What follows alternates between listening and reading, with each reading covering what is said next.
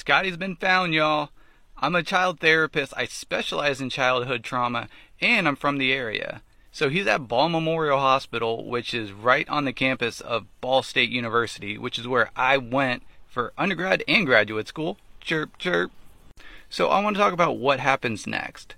One, they need to assess his medical needs and make sure he's placed in the proper environment to care for those needs.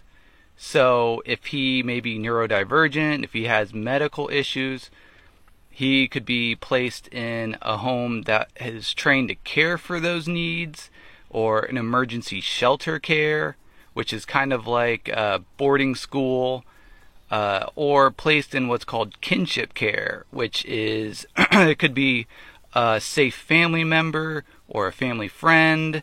It could be one of his friends' family that is checked out by CPS to make sure that they're safe, the family's okay with it, and Scottie's okay with it. So they're going to be conducting interviews today. They're going to be asking lots of members of the community, the parents, Scottie's siblings, Scottie, the school. They're going to be looking at his medical records, his educational records. I posted a video yesterday or the day before about 6 forms of psychological abuse and neglect.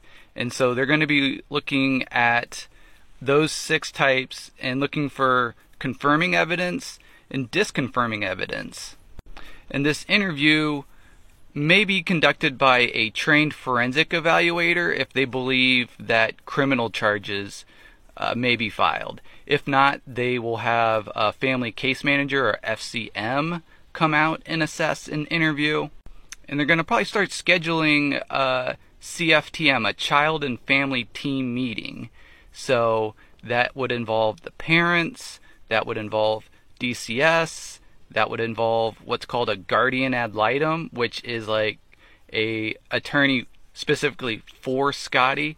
They don't care about DCS's interest, they don't care about the parents' interest. They're there in family court to advocate for the child.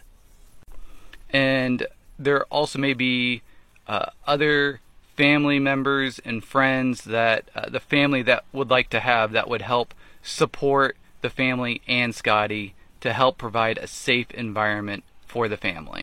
And then they'll try to figure out what services are needed to help care for Scottie and to help make sure that he's safe and the parents have the tools and skills needed to properly care for their children.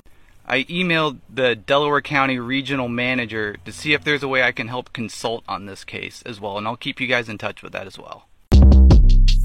Shortcast Club